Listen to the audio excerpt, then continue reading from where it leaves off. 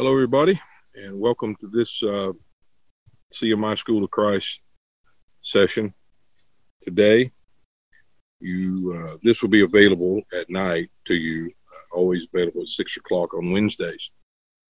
But I'm recording it early, as I normally do, and out here, beautiful day today, and not very hot and not too humid, and it's not raining today, so I wanted to sit out here at the fire pit and figured that we could do this here. And so hope this is okay. Hope the wind doesn't bother us too bad. It's been blowing a little, but not too bad. So I think it shouldn't interfere in our lesson. So let's get started. We are looking at, and you'll move a little bit because of this desk thing I have set up on my chair. What we're doing is we're still looking at Romans, and we've been in Romans chapter 8 for some time now, and we are studying particular parts. In our last time together, we dealt with the spirit of bondage, the spirit of adoption, and I hope that clarified some things for you. It has in my own heart, this reality of it going back in our examination of Galatians 3 and 4 and all of the things that are said from the middle to the end of chapter 3 and how it relates to chapter 4, and seeing who the child is being referred in those verses. It's very important that we understand that because it gives a sense of certainty, a sense of security to a believer, which is what the gospel should do. The gospel should give a sense of certainty to those who are in Christ. I mean, how many times does Paul say, you are complete in him, blessed with all spiritual blessings, that in him we have come to the goal. Colossians says that, but at the end of it, that in the King James, it says that we present every man perfect in Christ. That means those who are complete are come to the complete goal, or the intention of God from the very start. That's the reality that we are dealing with here. Let me make sure my volume's up. Yeah. But that's the reality we're dealing with. And that's the reality of the gospel. That's the nature of the gospel, is to present something that is absolute, that is real, that is perfect, that God in his sovereignty and his power wrought in for us and now in us who are believers, a complete work, a sufficient work, and that work is embodied and personified in Christ himself, dwelling in the soul, living in us. So we dealt with that. You can go back to that last episode and see how we dealt with the spirit of bondage and the spirit of adoption. But I'm not going to rehash that. But I am going to read these verses, and I'm going to read the verses that deal with that in Romans 8, and then we're going to move on a little. Just another verse, basically, is what we'll cover today. But that verse is something that's very important. It's very crucial that we understand what is being said here, because this is where Paul begins to present to the church, to those to whom he's writing, about the Spirit's work with regard to this great salvation, how the Spirit deals with our soul with regard to what we have received. And we're going to talk about that. So let's turn Romans chapter 8, verse 15. For you have not received the spirit of bondage, again, to fear. We dealt with all of that, the fear that comes with it in the last session, but you have received. Here it is. You have. This is something you have received. The spirit of adoption, whereby we cry, Abba, Father. Again, referring or paralleled in Galatians 4, where we are partakers of the spirit of adoption that's in us, crying out, Abba, Father. It is a transaction and a continual relationship that is ongoing due to the work of the Spirit, due to the ongoing continuance of the Spirit. And when I say the Spirit, I mean the Spirit of Christ, the Spirit of truth, the Spirit of life, the law of the Spirit of life. That's all the same. It's Christ himself, Christ in you, by his Spirit, living in you, working in you, and establishing in you a relationship with God that is unhindered by anything else. No force, no power can hinder what God by his Spirit has wrought. I want you to understand that. This has everything to do with sovereignty, and we're going to deal with sovereignty, I think, in our next session together. If you want to go ahead and look at it, it's on the podcast, my podcast, the Satisfied God podcast. You can listen to that, and you can see there's a episode, I can't remember what number it is, it may be 19 or 20, but there's one called Your God Reigns, or Our God Reigns, and it's salvation in the light of sovereignty. Sovereignty is an element that is missing in so many people's understanding. It's not missing if we are born again. There is a sovereignty that has determined, and we read that in Romans 5, but there is a sovereignty that has determined the soul's state of being or relationship with God. Yet, in our ignorance, we attempt, or let's say it this way, in our ignorance, we believe that every misstep, every mistake, every wrong move, any little thing can uproot the sovereignty of Christ within.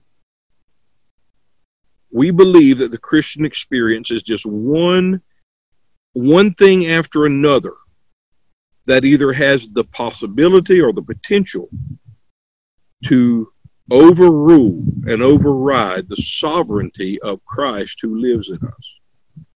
And that is a foolish statement. That is a foolish thought, but that is propagated by most people who say they preach the gospel. No, they don't. The gospel is direct. You see it in that session. We'll talk about it next class. The gospel itself is inseparably linked to the reality of the sovereignty of Christ our King, the sovereignty of the one who reigns in us. We've read it already in these Roman classes, but I had to go back because it just struck me as I was going through the transcripts and looking at it, because I'm going through transcripts to write a book on this Romans series. But what drew me, and I'm having to write an entire chapter just on this fact, is the very end of Romans 5 talks about where sin did rule or reign as king. This is the Weiss translation. That even so, and much more so, grace now reigns in king as king, bringing eternal life. What a reality. That is the gospel.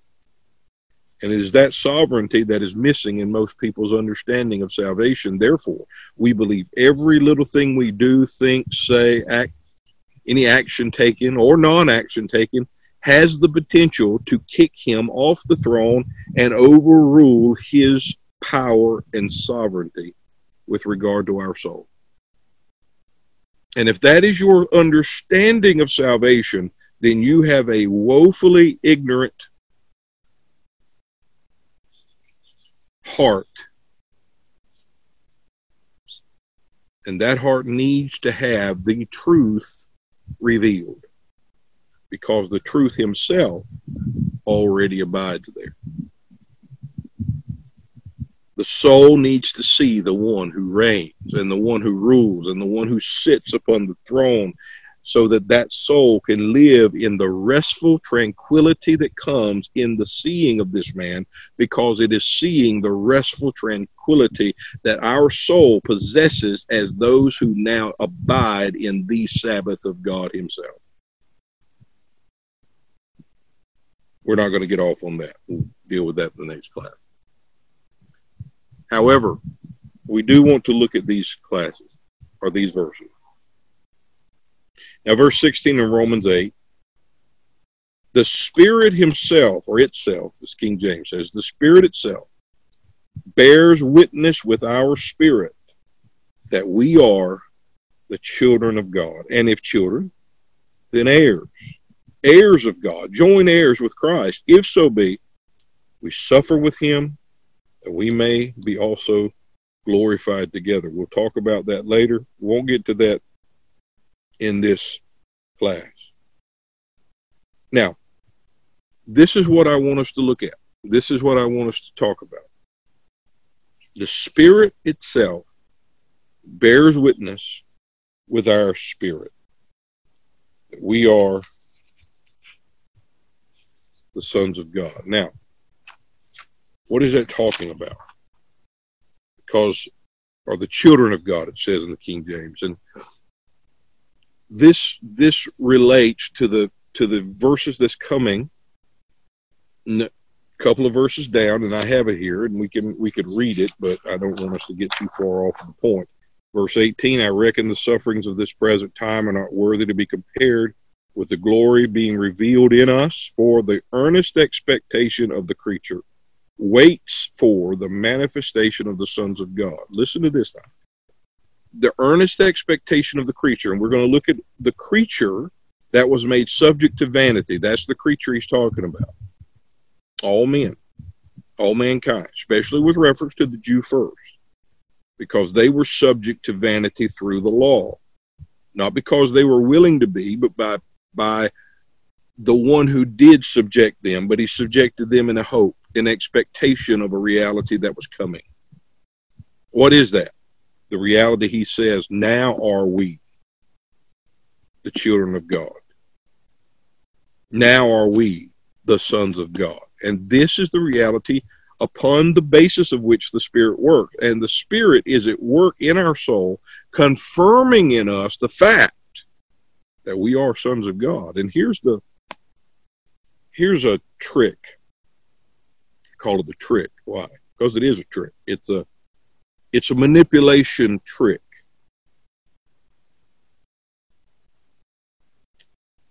We love to separate things, create levels. We love to do that. Preachers love to do that because it allows us to put somebody in direct dependence upon our presentation, upon our message, so that we can give them steps to graduate from one level to another. So they have, unfortunately, taken these words in this same chapter and divided them up into almost dispensational segments. But let's not say dispensational, let's say transactional. Because this transaction brings this transaction, and you graduate from one to the other by achievement and qualification. They talk about children of God in this same chapter, and then they'll say sons of God. And most will say, well, the children of God are those ignorant ones that have no understanding. They're children of God. They're children. The real thing we want to get to, however, is to be sons. If you look the word children up, it can also be called sons. Yes, there are different words used at different times, but it's not because Paul was attempting to say, the Spirit's going to show you you're a bunch of babies, but what we're really wanting you to graduate to is to be sons. No. It's just words he uses to say it. He uses different terminologies. And I'm talking about here.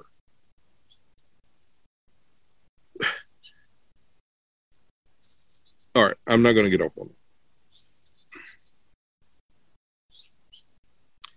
So, Paul here, again, we have to keep in the forefront of our mind something very important. I'm going to go back to this. I'm not going to get off. As we approach these verses that we're coming to, verses that have been so misunderstood because they have been pushed off into the future, but the majority of these verses, not exactly these, but the ones previous, but we have to say they are joined together. These are not Paul talking about right now and then suddenly changing to talking about 3,000 years later that this will be so. No, he's presenting something true because of the fact that we are in Christ and that we are partakers of the righteousness of the law fulfilled within us. He's bringing that. This is the portion of the letter where Paul is emphatically stating the salvation that has effected a fulfilled righteousness within those who believe, and that has brought freedom from the previous state of bondage to sin and death. While it is new in its possession, and by that I mean new in the fact that it is now internally possessed by those who have come by faith through grace. And although it's new in its possession, it is not eschatologically unfamiliar, because this is the reality that was always looked to. This is what God had anticipated when he subjected an entire creation to its own vanity. So it was, although it is presently now, and that's what Paul's saying, guys, this is now the actual possession of your soul if you are in Christ Jesus. If the Spirit of Christ lives in you. This is your possession. This is truth with regard to your soul. And then he's showing them, guys, this is not something unfamiliar to God. This is not something unfamiliar to the Scripture at all. This is the eschatological intention of God for your soul. This is what God intended. Salvation is a conclusive possession, meaning it is the possessing of the conclusion to which everything points.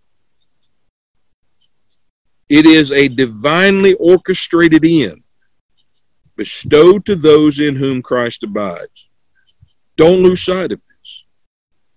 Everything that Paul is saying, both personally with himself and corporately as to the church who he's speaking to, the body of Christ, it rests solely upon one eternal basis. One eternal basis.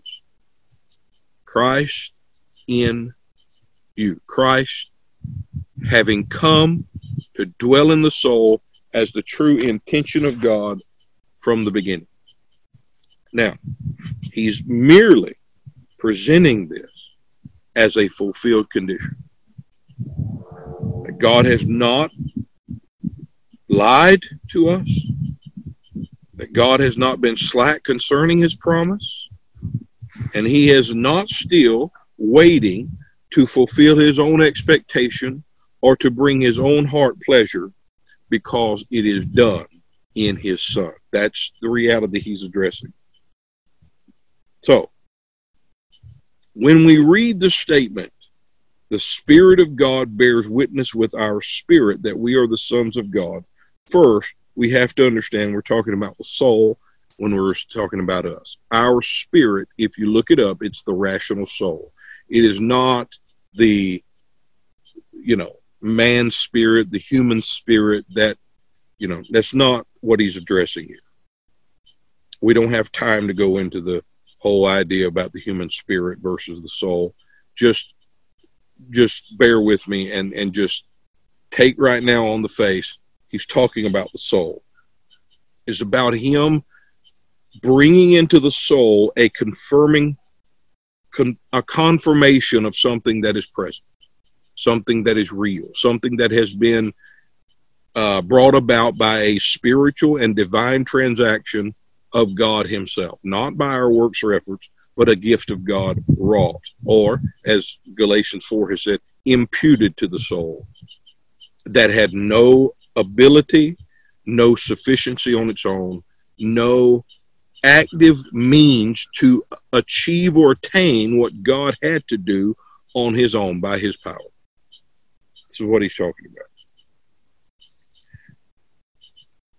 Now, as we look at these words, the Spirit, that's that Spirit of adoption. That's the Spirit of life.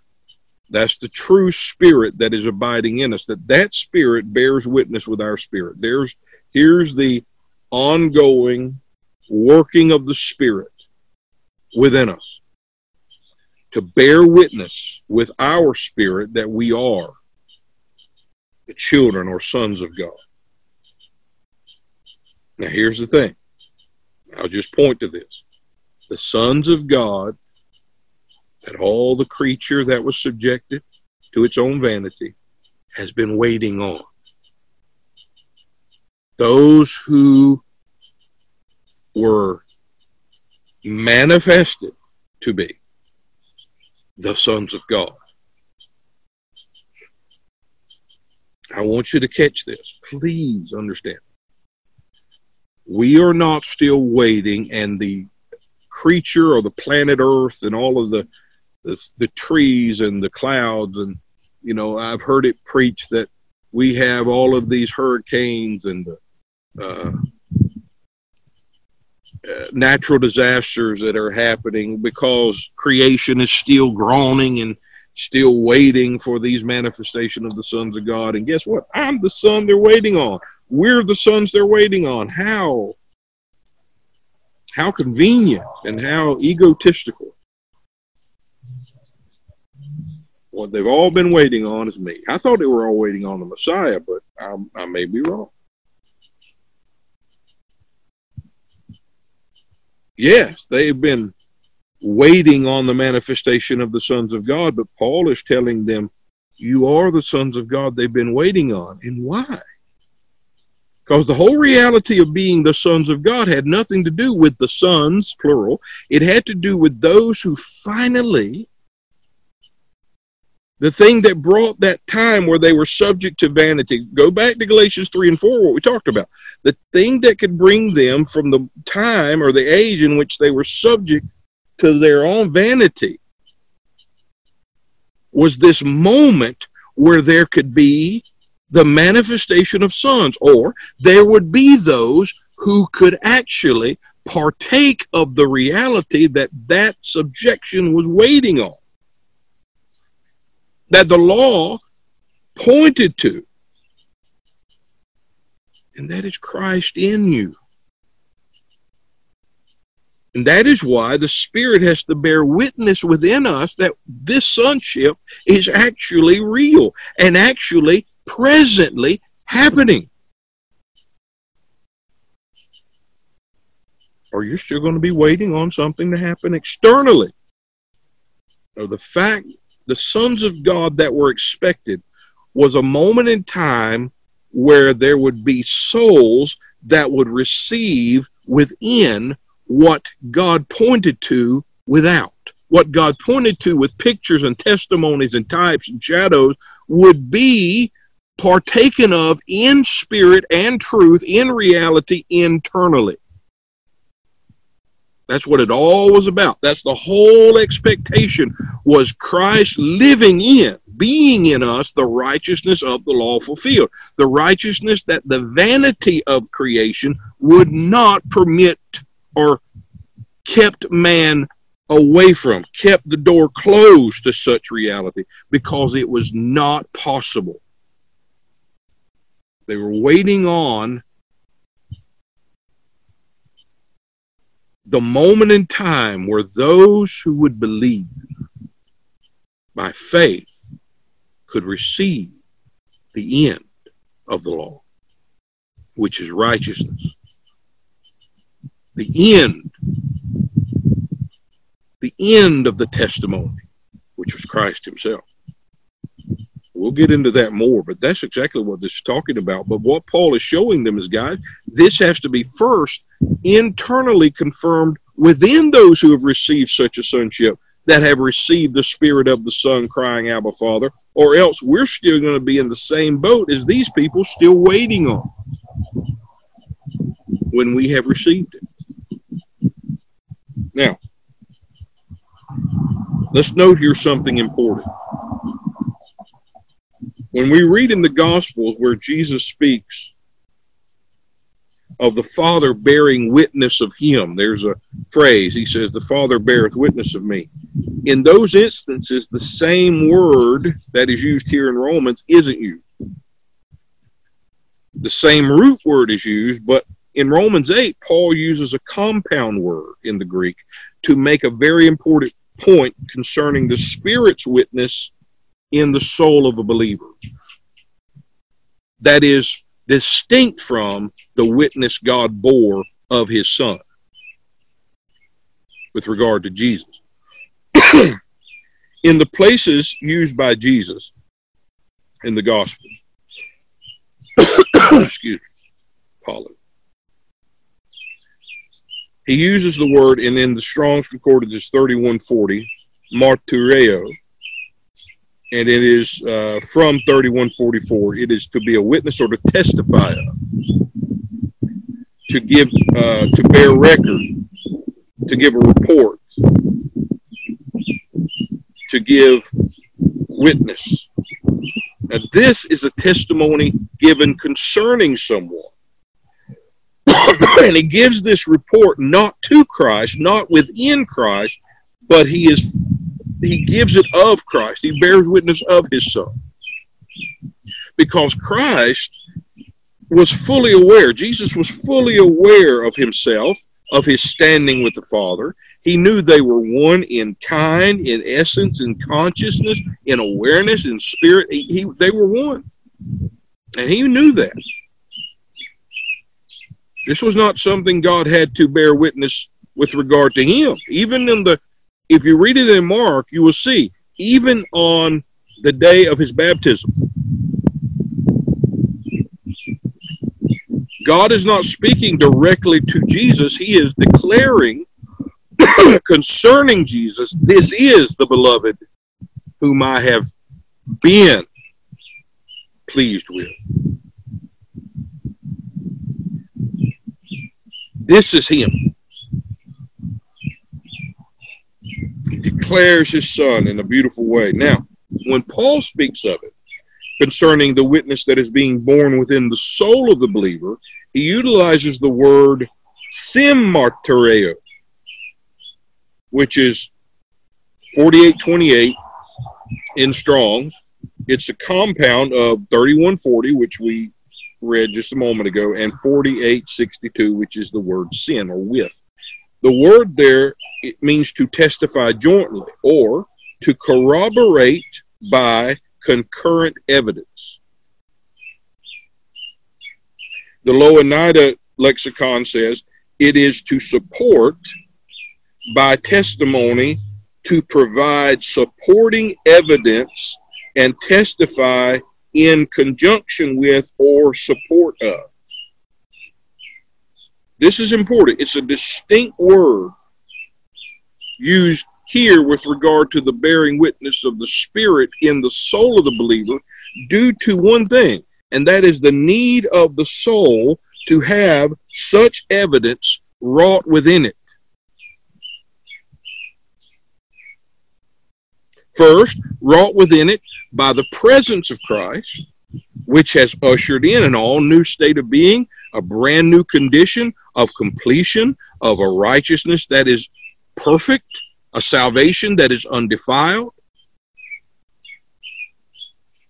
Then, the Spirit's work is to bring the supporting evidence, to give corroborating evidence to the soul in which such a reality exists, to assure that soul by confirming in that soul the reality of a fulfilled condition, so that that soul may rest and be tranquilized or live in the tranquility of the sufficiency of a once and for all divine act of God by grace.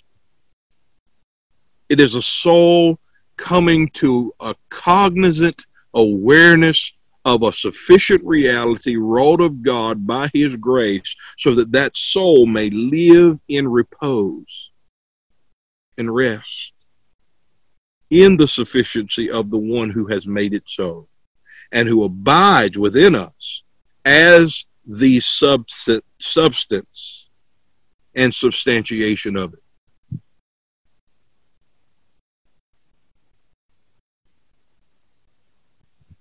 Being the children of God, being sons of God, is not dependent on anything other than being indwelt by or born of the Son himself.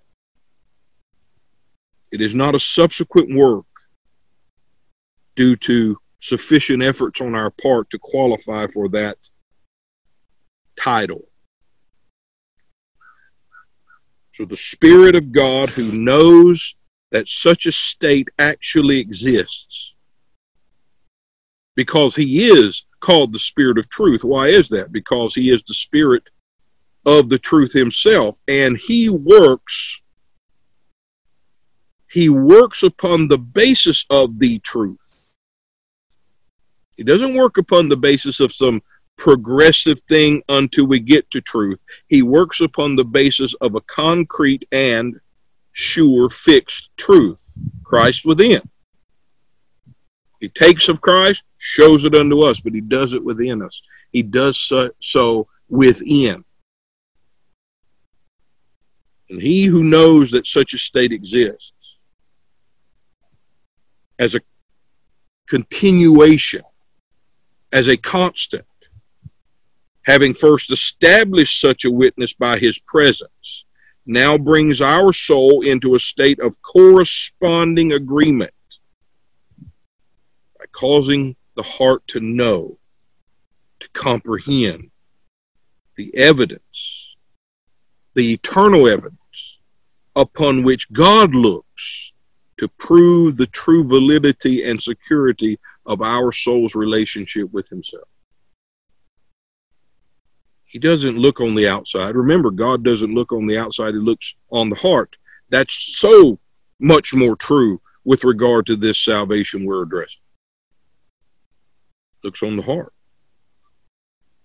Remember, he'd say to Israel in the Old Testament, he would have the prophet say to them, with your mouth you utter these great words and you worship me with your mouth, but your heart is far from me. He's not just saying you're a bunch of indifferent people that give me a lip service. That may have been true.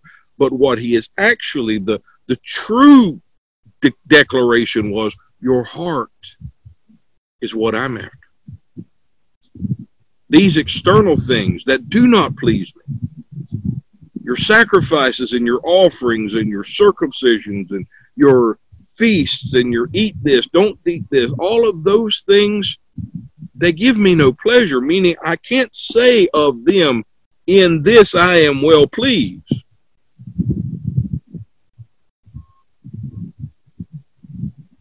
Because the thing I'm after is for that which I am truly pleased with, that conclusive thing that I am after, that be in your heart, not just on your tongue. And the only moment that could happen is when the sons of God, or let's say it this way, when the soul became by the grace of God partakers of the Son himself, the substance unto which the whole thing pointed.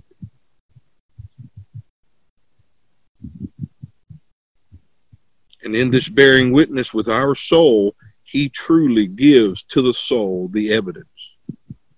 He doesn't make it so. He brings into our soul the assuring evidence, the amen. He reveals the anchor that holds us. And in so doing, seeing that one that God himself beholds, the one who validates everything in the sight of God. That's the whole purpose for the high priest going in and appearing without the Holy of Holies to the people. He had to show himself to them so that they could see what God beheld in the holiest of all. When they saw him, they saw themselves bound to him with the breastplate and the stones on his shoulders. They saw that they were found in him, having nothing of their own. But when God saw that man, their security was not dependent on him wearing them.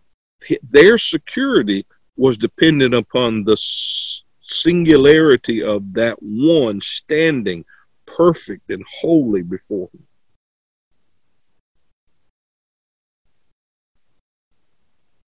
And when they saw him, they saw their salvation. They beheld the reality God beheld. They beheld the assurance of heaven. And their souls lived in that assurance, that certainty, that security for a whole year, as far as the type and shadow.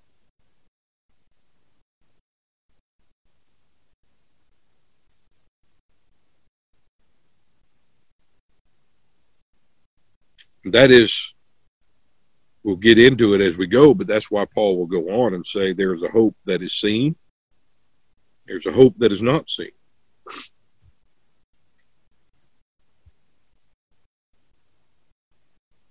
If a hope is seen, why do we yet hope for it as if it's something yet to happen or something still to come or something yet to be achieved or accomplished or provided?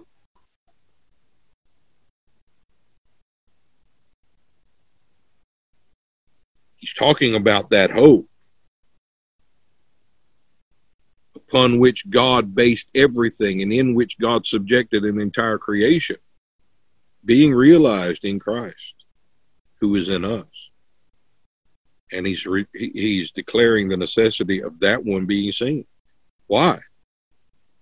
So that our soul will live in the certainty of something that is already certain, that our soul will have corresponding proof, evidence that such is the case, that there is a relationship with God that is based solely upon one in us crying, Abba, Father, and not in us, not in ourselves.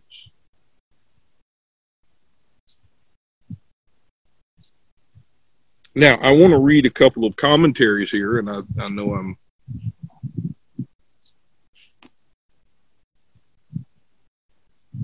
getting close to time here, I think, but anyway. I'm going to read a couple of things here from the different word studies and commentaries and just show you that I'm not just throwing this out there. Alfred's notes is helpful. This is from the Weiss word study. He says, what is this witness of the Spirit? All have agreed, and indeed this verse is a decisive proof. It is something separate from and higher than all subjective conclusions and inferences. On the other hand, it does not consist in mere indefinite feelings. It is in a certitude of the Spirit's presence and work continually within us.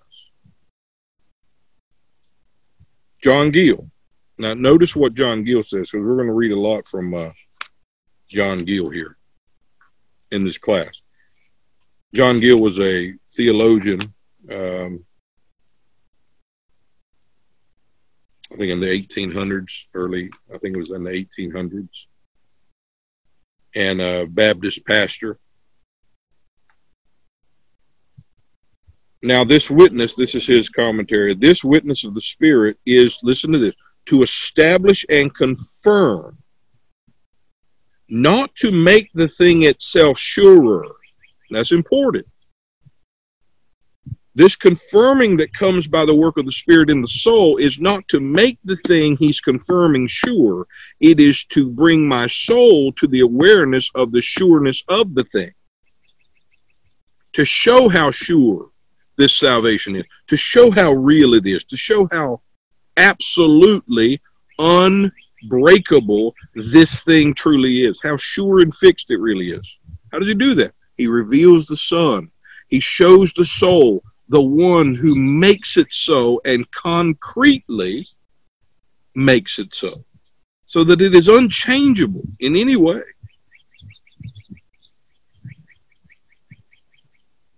So this Spirit's witness in us is to confirm it, not to make the thing more sure.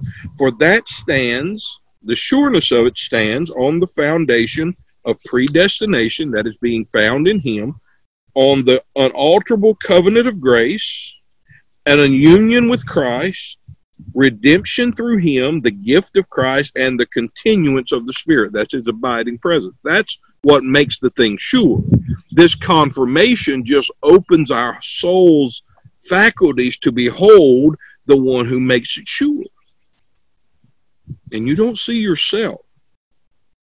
And you don't see how far away from that you fall, because in him you don't fall short. We all fell short of the glory of God in sin when we were in Adam, but in Christ there's no falling short. You've come to the mark. You don't miss it. God didn't throw you at the mark. He brought the mark into you. He didn't throw you at a target and see if you hit it. No, the target, the bullseye that the whole thing was aiming toward, comes into your soul.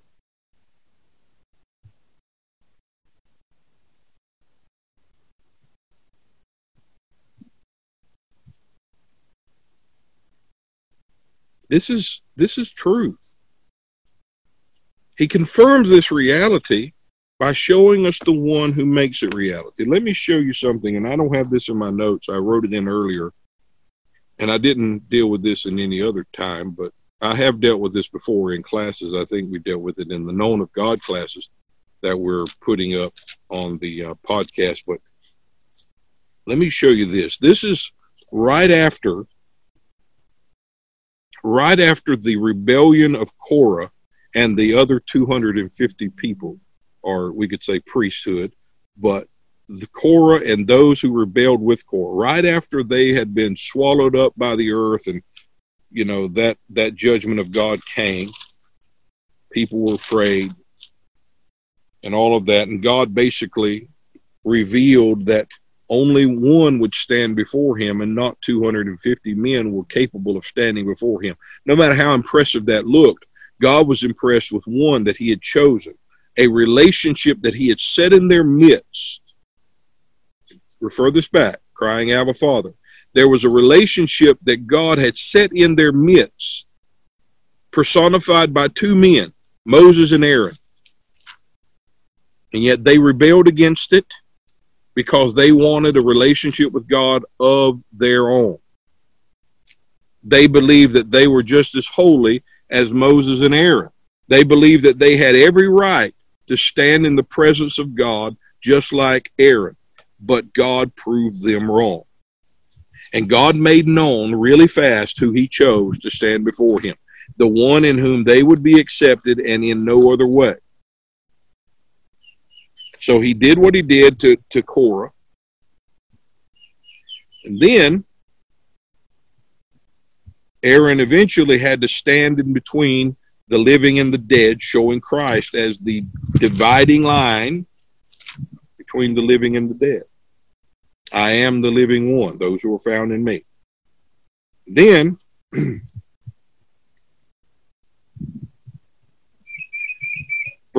chapter 17 of Numbers. That all happened in chapter 16 of Numbers. Now Numbers chapter 17 says, God spoke to Moses, saying, speak to the children of Israel, and take of every one of them a rod according to the house of their fathers. Of all their princes, according to the house of their fathers, 12 rods. Write every man's name upon his rod. So they'd have 12 rods, and the head of that family, they would write that name of the tribe, the head of that family. So every man's name was upon his own rod, and thou shalt write Aaron's name upon the rod of Levi, the priesthood. For one rod shall be for the head of the house of their father. So every rod represented the house. Hold.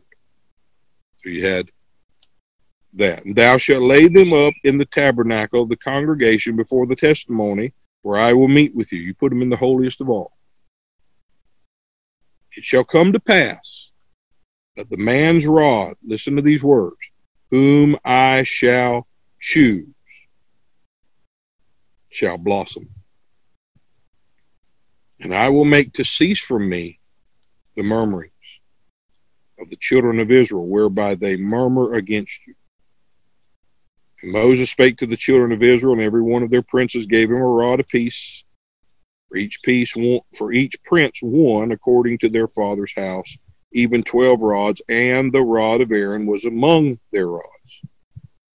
Moses laid up the rod before the Lord in the tabernacle of witness, and it came to pass that on the morrow Moses went into the tabernacle of witness, and behold, the rod of Aaron for the house of Levi was budded, brought forth buds, and bloomed blossoms, and yielded almonds.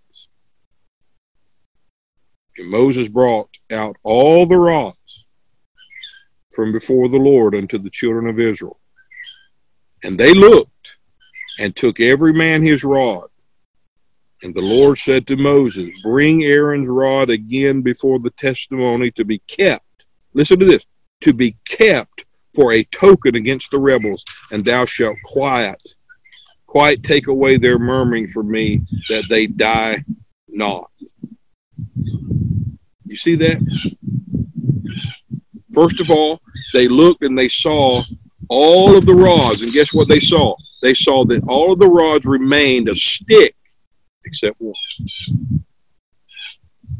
Moses brought this out to show them one thing. He confirmed God's choice. He confirmed the one that God said, he will stand before me and no other.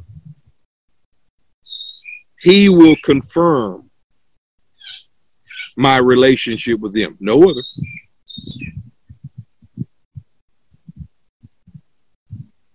That's what this is. It's the confirmation of it, so that they won't murmur, so that they won't say, what about me? So they won't say, I can do it too. So they won't say, I can stand before God just as him. No, you can't.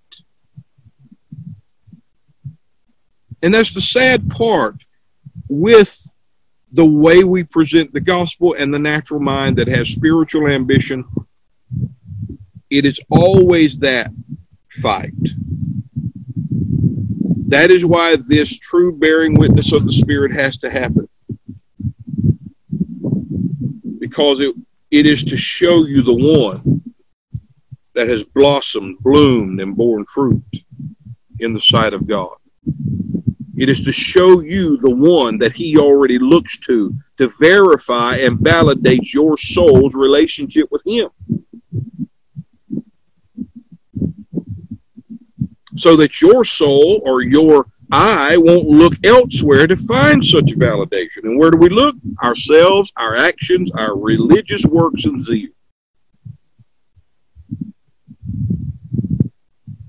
No.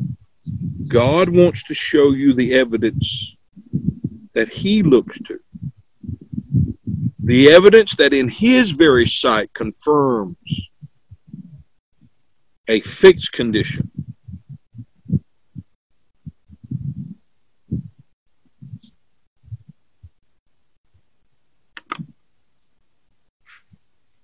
Please understand, I speak the way I do in these sessions, in every session I have. The Spirit of God has worked in my heart to speak this way, to assure you of the certainty of your soul's condition, your soul's state of being in Christ by new birth. Because I understand, I know the torment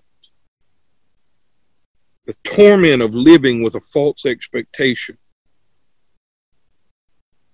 the torment of hearing a specific thing preached, and in so or based upon that, having uncorroborated proof. No evidence. See, I think we should have the substance of the gospel presented to present us the truth, or the evidence, the reality. But I'm telling you, God has to bear witness with your spirit that it is true. God has to bear witness with your soul that you are a son of God, that you are in Christ, that you are born from above, that you are complete in Him, that you are found in Him, having nothing of your own. But you have everything because He has done the work, and He has wrought such a finished work in your soul. He must show you that, because we can be possessors of all things. We can have within us the very substance of a perfect salvation and still live ignorant, because we're still looking at false evidence. And every evidence that you think you're looking at that's not His face is false evidence. Because false evidence will have you falling short, you either self-righteous because you believe and assume you have attained to something, or condemned because you realize there's no possible way. That is why the work of the Spirit has to happen, to bring our souls into a corresponding agreement with the Spirit who knows reality. That is why the scripture that goes, if your heart condemns you, God is greater than your heart. If our hearts condemn us, God is greater than our hearts. What does that mean? If your heart condemns you because your heart is still ignorant of a truth that God has wrought such a perfect work, then guess what? God is greater than your heart. God knows something your heart is still ignorant of.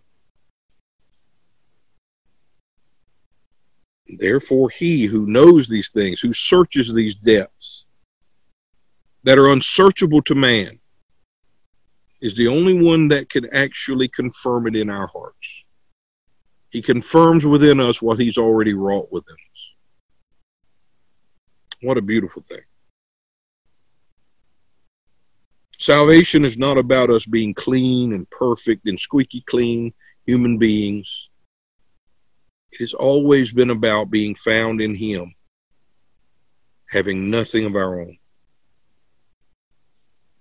It's about those who now partake of a vineyard or eat the fruit of a vineyard that we did not plant and live in the home or the abiding place that we did not build.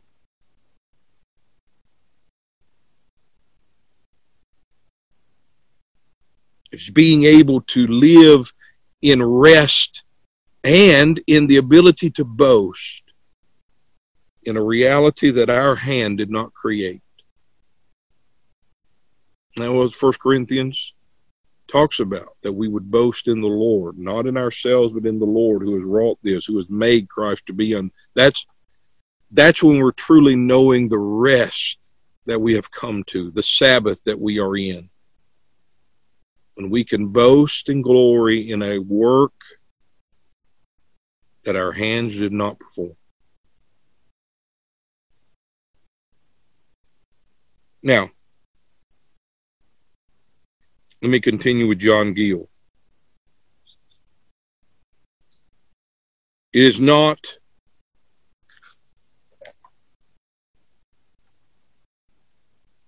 to make the thing sure, but to confirm. It is to assure us of it and of our interest in it. For the witness is given to our spirit or to our soul For our soul is not a witness to itself, meaning our soul knows nothing of this condition, understands, has no true evidence of it unless the Spirit of God imposes his understanding in it. That's why it's growing in grace and knowledge. But it's the knowledge of the Lord we're growing. It's his knowledge that we grow.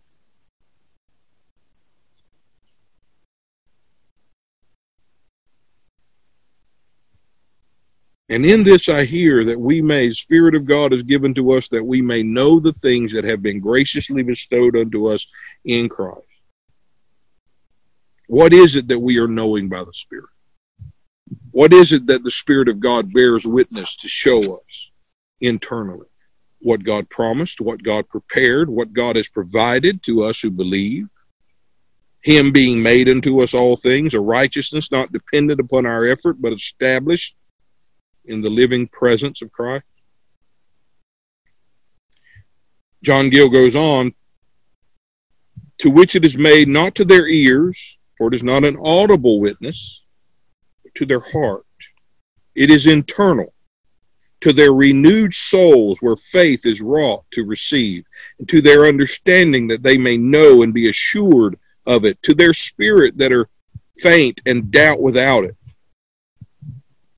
Now it is the Spirit itself that bears this witness, and not others, or by others. No man can teach you this,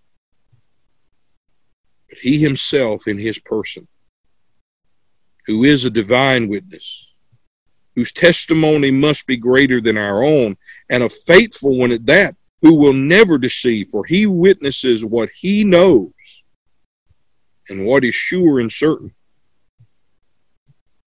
His very being and habitation in the saints are witnesses and proofs of their adoption. You see that? His very being and habitation in the saints is witness of their adoption. It is the evidence borne indeed by the Spirit, but it is the evidence borne not only to our soul, but through it and with it. The testimony is one. This is from I think Alexander McLaurin, his commentary. And I wrote here, I'm going to read you some of the stuff here I wrote. Please understand this fact of spiritual life. The witness that brings such tranquility does not belong to ourselves. We do not rest after sufficient actions which have acquired a sure state of being. We do not produce it, nor is it our duty to search it out with multiple means and methods. The Spirit is the fountainhead of this assuring and confirming witness, and our souls are co-witnesses in that they are made to understand that which the Spirit alone knows to be so within us. We are caused to know that which only the Spirit can search out. And he does this within, because that is where all opposing concepts are formed. When the reality of such familial relationships due to his presence is not mutually realized by the Spirit's confirmation, we will, while possessing the fullness of all spiritual things, endeavor to instigate external means to produce tangible proof that we are who we are. That we actually are the sons of God, that we actually are the children of God, that we actually are what the Scriptures say. But there is no external proof to that. There is only an internal proof, and only the Spirit of God can bring that evidence. It is the Spirit who brings such confirming or such confirmation to our souls by sharing this single witness.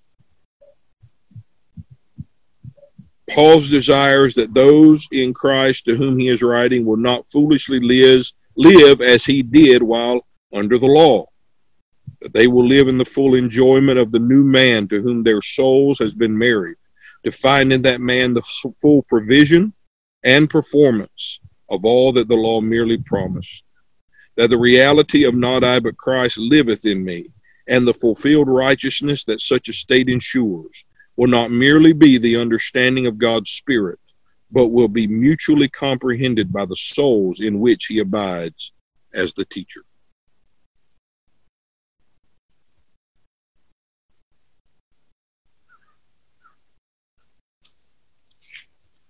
This is from, again, Alexander McLaurin, and I'll stop here.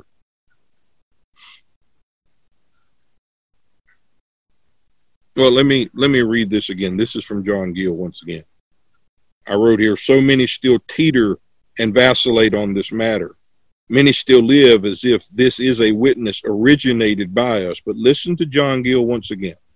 This witness of the Spirit is to confirm, not to make the thing itself surer, for that stands on the sure foundation of predestination, on the unalterable covenant of grace, on union to Christ, on redemption by him, the gift of Christ, and the continuance of the Spirit. It assures them of reality and of their own interest in it, for the testimony is given to our spirit. For our own spirits are no witness to ourselves. The Father and Son are co-witnesses of the Spirit, but not our own souls. The spirits of the saints, or the souls of the saints, are they which receive.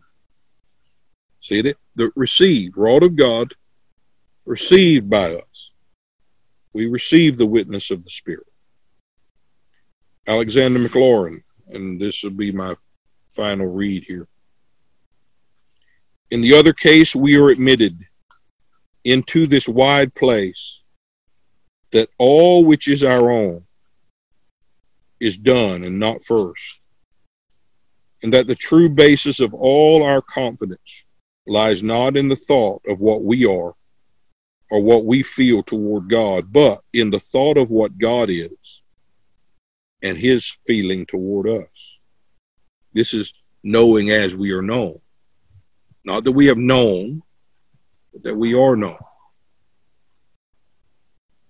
Instead, therefore, of being left to labor for ourselves, painfully to search amongst the dust and the rubbish of our own hearts, we are taught to sweep away all of the crumbled, rotten surface and to go down to the true living rock that lies beneath it all. We are taught to say, in the words of the book of Isaiah, doubtless thou art our Father. We are all an unclean thing. Our iniquities like the wind have carried us away, and there is nothing that is stable in us. See, we need to stop looking for stability where it never is found and realize that there has been a stability provided that is found in him, having nothing of our own. Not I, but Christ is the greatest stability that there could ever exist. And it is a gift that has been given in perfect measure by the grace of God. There is nothing stable in us, in our own resolutions. They are swept away like the chaff of the summer threshing floor by the first gust of temptation. But what of that? In those is continuance, and we are being saved. Brethren, expand this thought of the conviction that God is my Father as being the basis of all my confidence that I am his child into its wildest and grandest form. And it leads us up to the blessed conviction, I am nothing.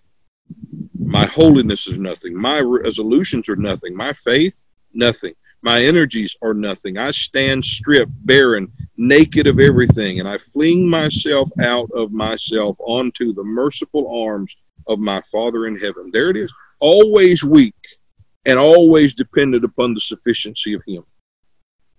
When we are weak, we are still strong because the strength of another undergirds us and overrides us. That is our great salvation. Not I, but Christ liveth in me. There is all the difference in the world between searching for the evidence of our sonship. That's what most people are yet doing. And we're always coming short, so always look for another way. Always look for another method, another means. And we wear ourselves out And we get burned out. You know a Christian that's burned out? Maybe you are one. Christian burnout shouldn't be a thing.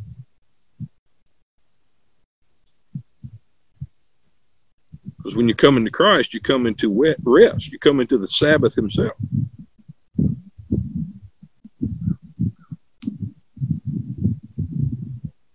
There is all the difference in the world between searching for the evidence of our sonship and seeking to get the conviction of God's fatherhood. How does he do that? He shows you the Son in whom he is well pleased. He shows you the beloved in whom you are accepted. He shows you the one that cries, Abba, Father, in your soul. He doesn't give you a gold ribbon or a star because you finally achieved sonship. Now the evidence is finally there. The proof is finally wrought. No.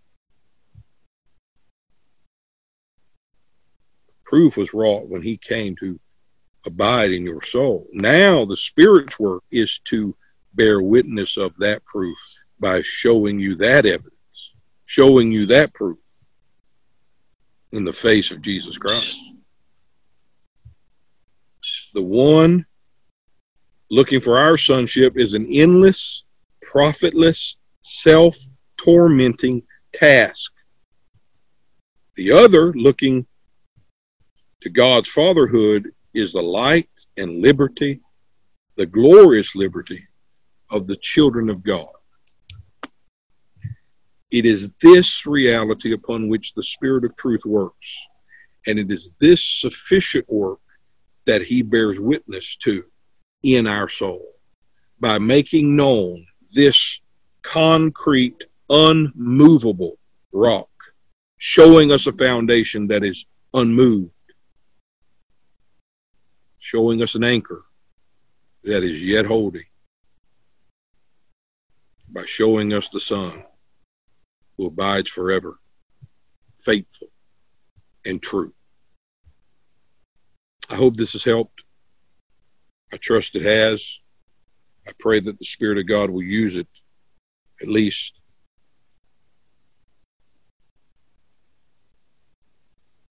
that we may know you, Lord. We may know. May we continually yield our hearts and set our affection upon this glorious work of the Spirit to bear witness with us, our soul, within us, to show the corresponding proof that we are the sons of God, to show the true evidence that we are